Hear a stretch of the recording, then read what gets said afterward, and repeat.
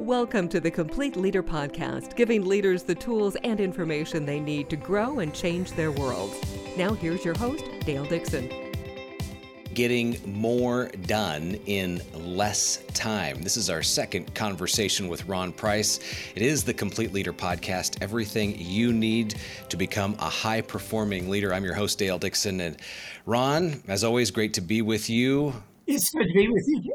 These are fun conversations because I think this is something that speaks to all of us who are trying to get more done in less time. It's a very common conversation. And I go back 20, 30, 40 years, and we were all concerned about that back then. But the dynamics of it have changed quite a bit.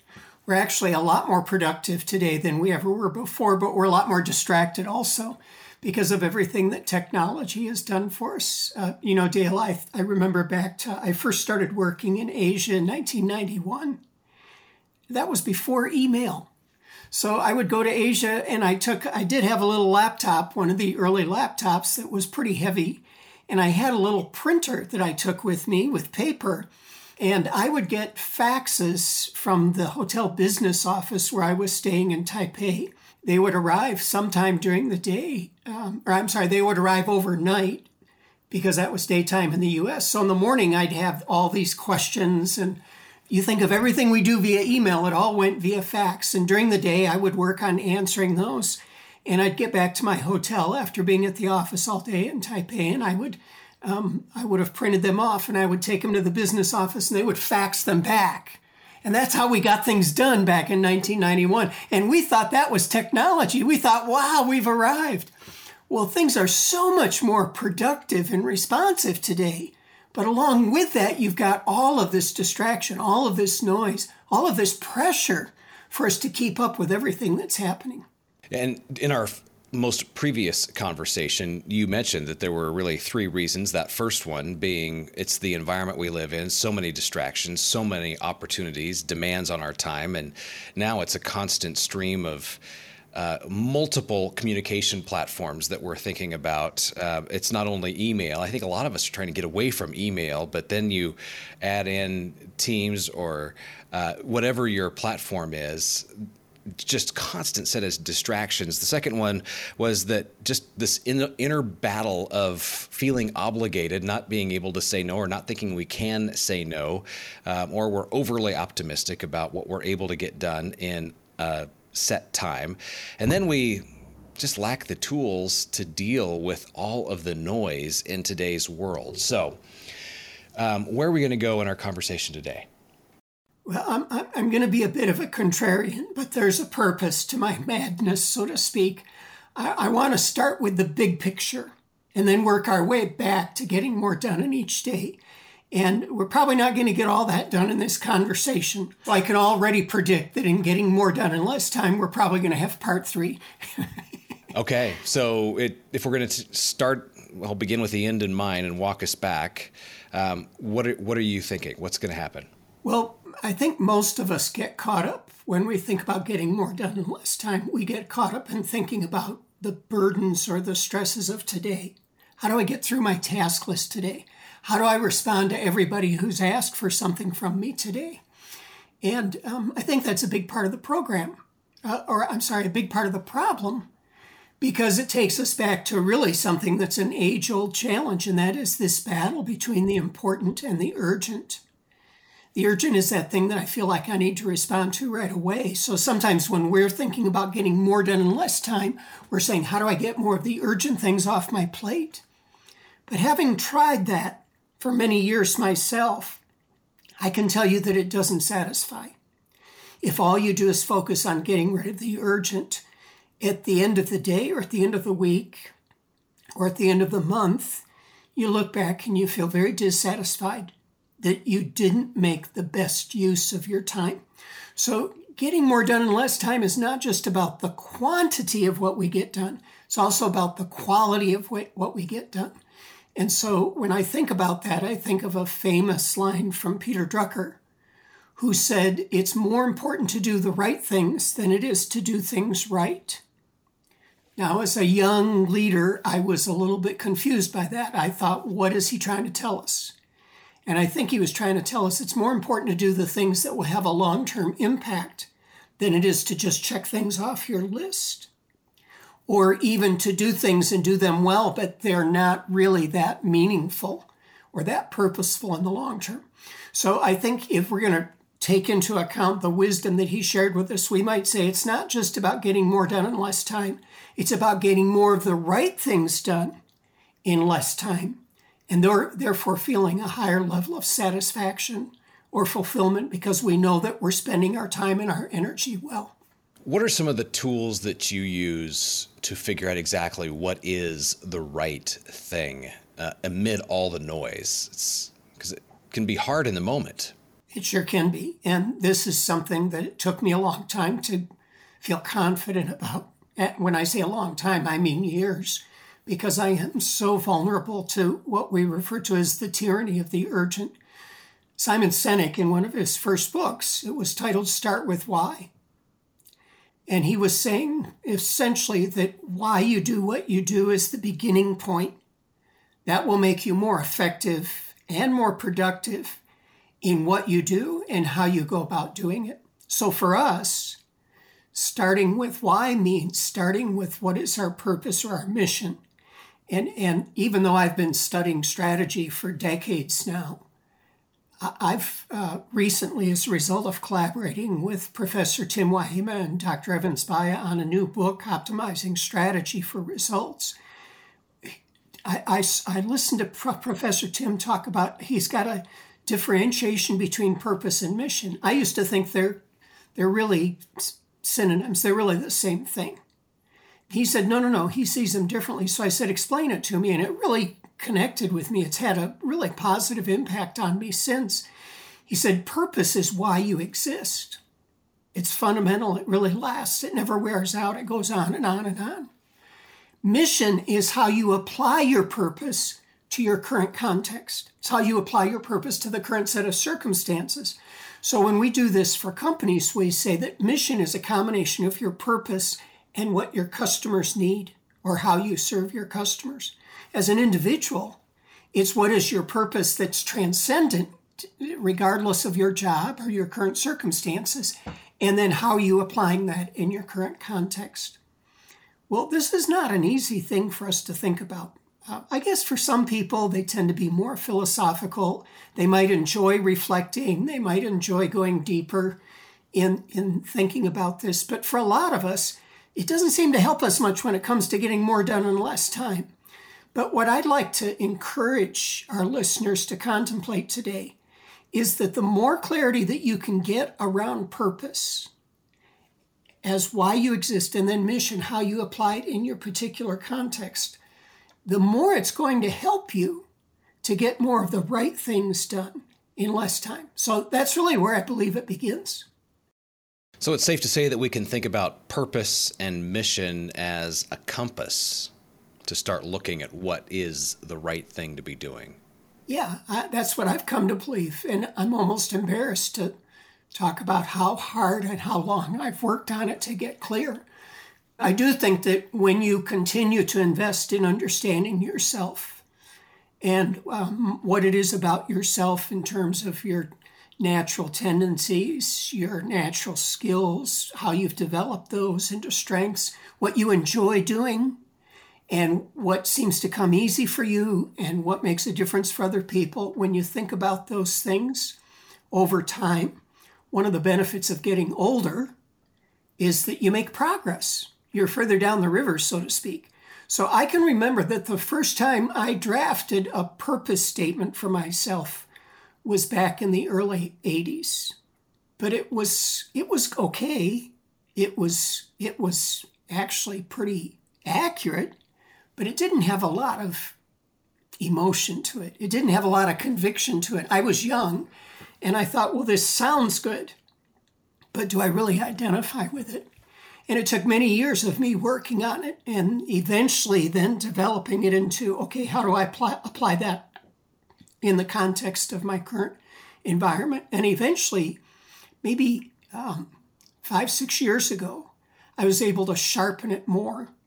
In my particular case, I recognized that my mission is to help others discover and pursue their greatest potential. Now, that may be a lot of people's missions, but for me, it's very personal. It's very unique to me. And then I think it was a little over a year ago, I began to realize that wasn't really my mission, because it wasn't the perfect marriage of purpose and context. I had to tweak it a little bit. I had to say that my mission really is to discover and pursue my greatest potential and then help others to do the same. Woe be to me if I do it for other people and I didn't do it for myself. So that sounds so simple, Dale, but oftentimes we've talked about simplicity on the far side of complexity, simplicity that comes out of deeper thinking. And this is an important part of getting more done in less time. That clarity for most of us takes a lot of work. It does not come easy. And we have to keep coming back and revisiting it. And for me, I think I inched forward little by little by little. And who knows what the future holds, but I would be actually quite surprised if that mission statement changes for the rest of my life, because it's so deeply anchored in me. And the more deeply it gets anchored in me, the more it makes me think about what I'm doing and how to get more done in less time. So it's become a great source of direction and confidence for me. And it's become a great protection against the tyranny of the urgent.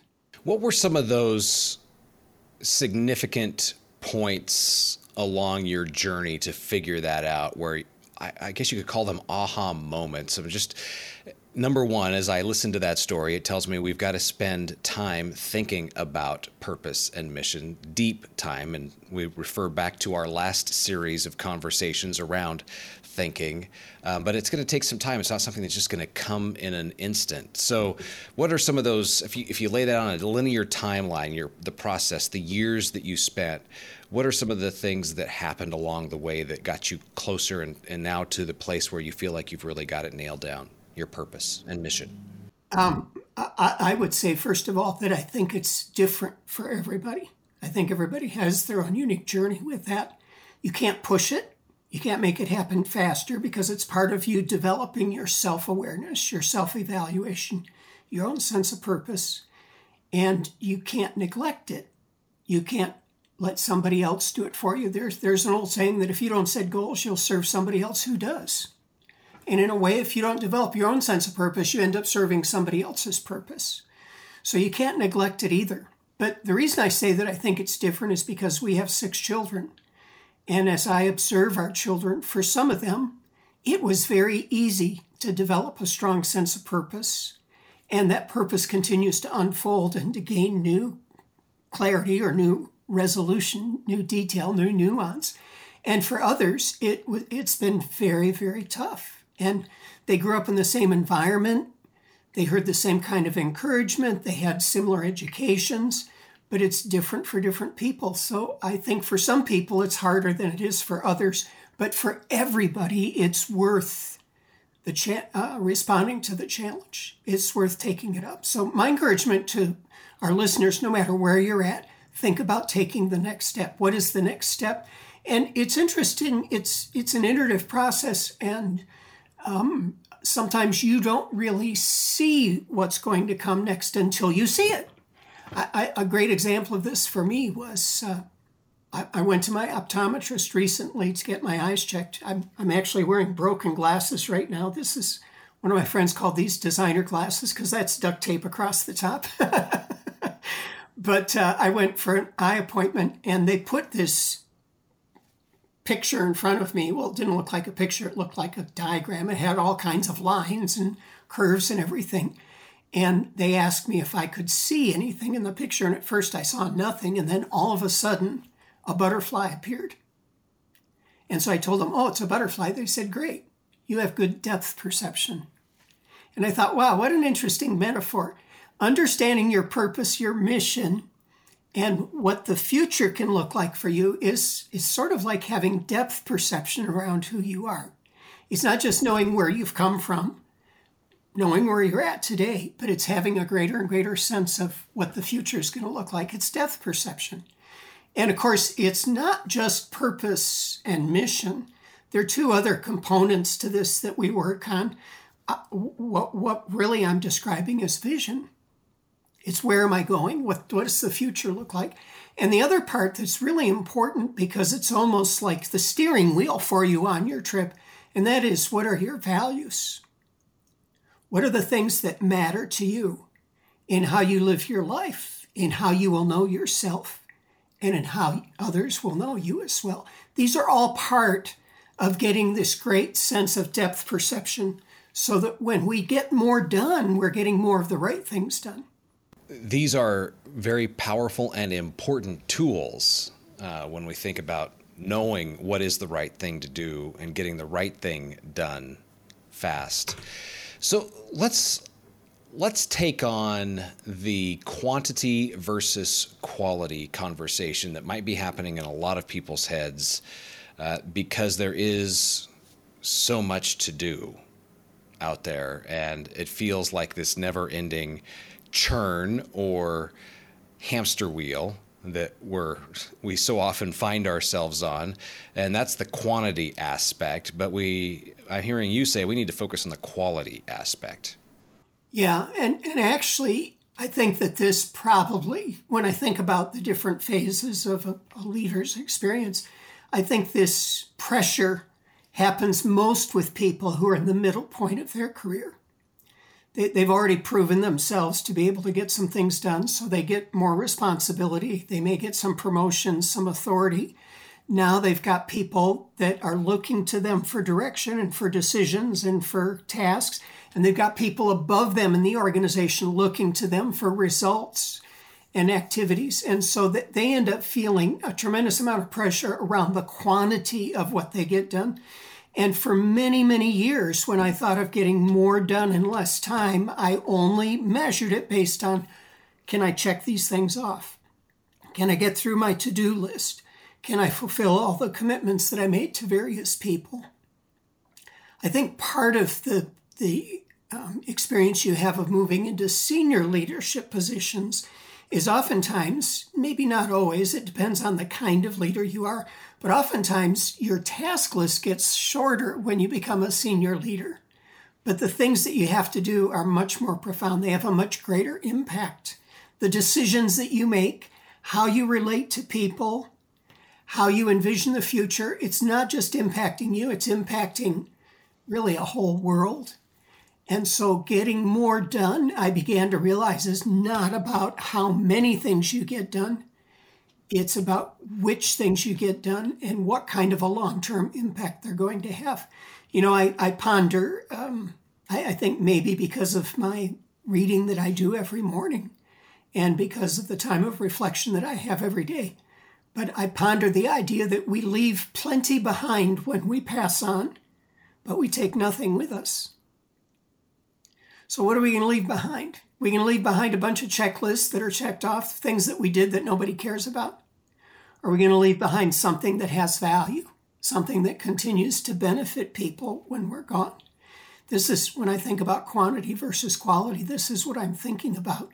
And I'm not just thinking about that. It's true in your family, and maybe you might say that it's true in a spiritual context. But even in our work, what are we going to leave behind?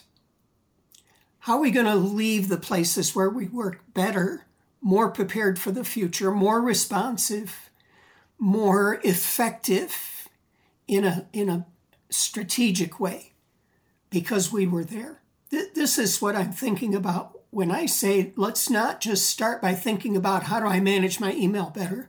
How do I manage my task list better? How do I manage my day-to-days? Yes, those things are important, but they don't have much value unless we have this bigger picture that we're looking at that really includes why we exist, how we apply that in our context, what our vision is for the future, whether it's 1 year, 3 years, 5 years, 10 years. I never thought I could have a 10-year vision that would be relevant. And I'm almost shocked that I now have one that I really believe is relevant. I really believe that without it, I would not be getting the most important things done. How do we do that and have the clarity of our values and how we want to live our lives? All of that so that we think of and recognize that really the quality of what we do supersedes the quantity of what we get done. You don't see so-and-so responded to their emails within 30 seconds in an obituary. And yet that's not a bad thing, but at the expense of something more important. It's not what's going to be remembered and what's really important. So thanks for that. That really elevates this conversation to another level when you approach it that way, and takes it from the tactical to more strategic and how you're going to get things done. When you think about the right things and developing that big picture first, anything else that we should be keeping our eye on? Any other suggestions? Yeah, I think for most of us, and we all relate to it differently, but for most of us, the right things are connected to relationships before tasks. And the tasks become expressions of those relationships. This is another battle I had to overcome, because I had this desire to be accountable around the tasks that I needed to do, that I often would elevate the tasks above relationships, which is actually not my nature, but it was what I trained myself to do because of wanting to get things done. And I've had to really step back and rethink about what's more important to me, the relationships around me or getting this thing off the checklist. So I think maybe that's something that we'll dive into a bit more next time when we begin to talk about, so how do you organize the shorter time frames in a way that helps you get more done in less time? Perfect. This has been a fantastic conversation. Thank you so much, Ron. I will remind folks that this podcast is a companion to The Complete Leader, the book by Ron Price and Randy Lisk. It goes through in great detail, but you will find so many more resources on the website at thecompleteleader.org, along with all of these conversations that we have, the podcast, which is both audio and video. If you're listening, you can go and find blog posts and a number of assets and collateral that will really help in your leadership journey through the Complete Leader program. So with that, make sure you check out the website if you'd like to learn more about Ron and what he is able to do along with his team. It's price-associates.com, and you can reach Ron at price-associates.com. While you're sitting there at the computer, or if you've got your phone in your hand right now, it would be fantastic if you would rate and review this podcast, whether you're watching it on YouTube on the thecompleteleader.org or listening on your favorite podcast app. Rate and review. We'd definitely appreciate it. If you have not done so, subscribe. These episodes are being released on a weekly basis, and you don't want to miss one of them. So with that, Ron, great to spend the time with you. Thank you so much. We will keep diving deeper into this idea of getting the right things done in less time on our next episode. Thank you, Dale. This is the Complete Leader Podcast, everything you need to become a high-performing leader. Thanks for listening to the Complete Leader Podcast. Find more online, thecompleteleader.org.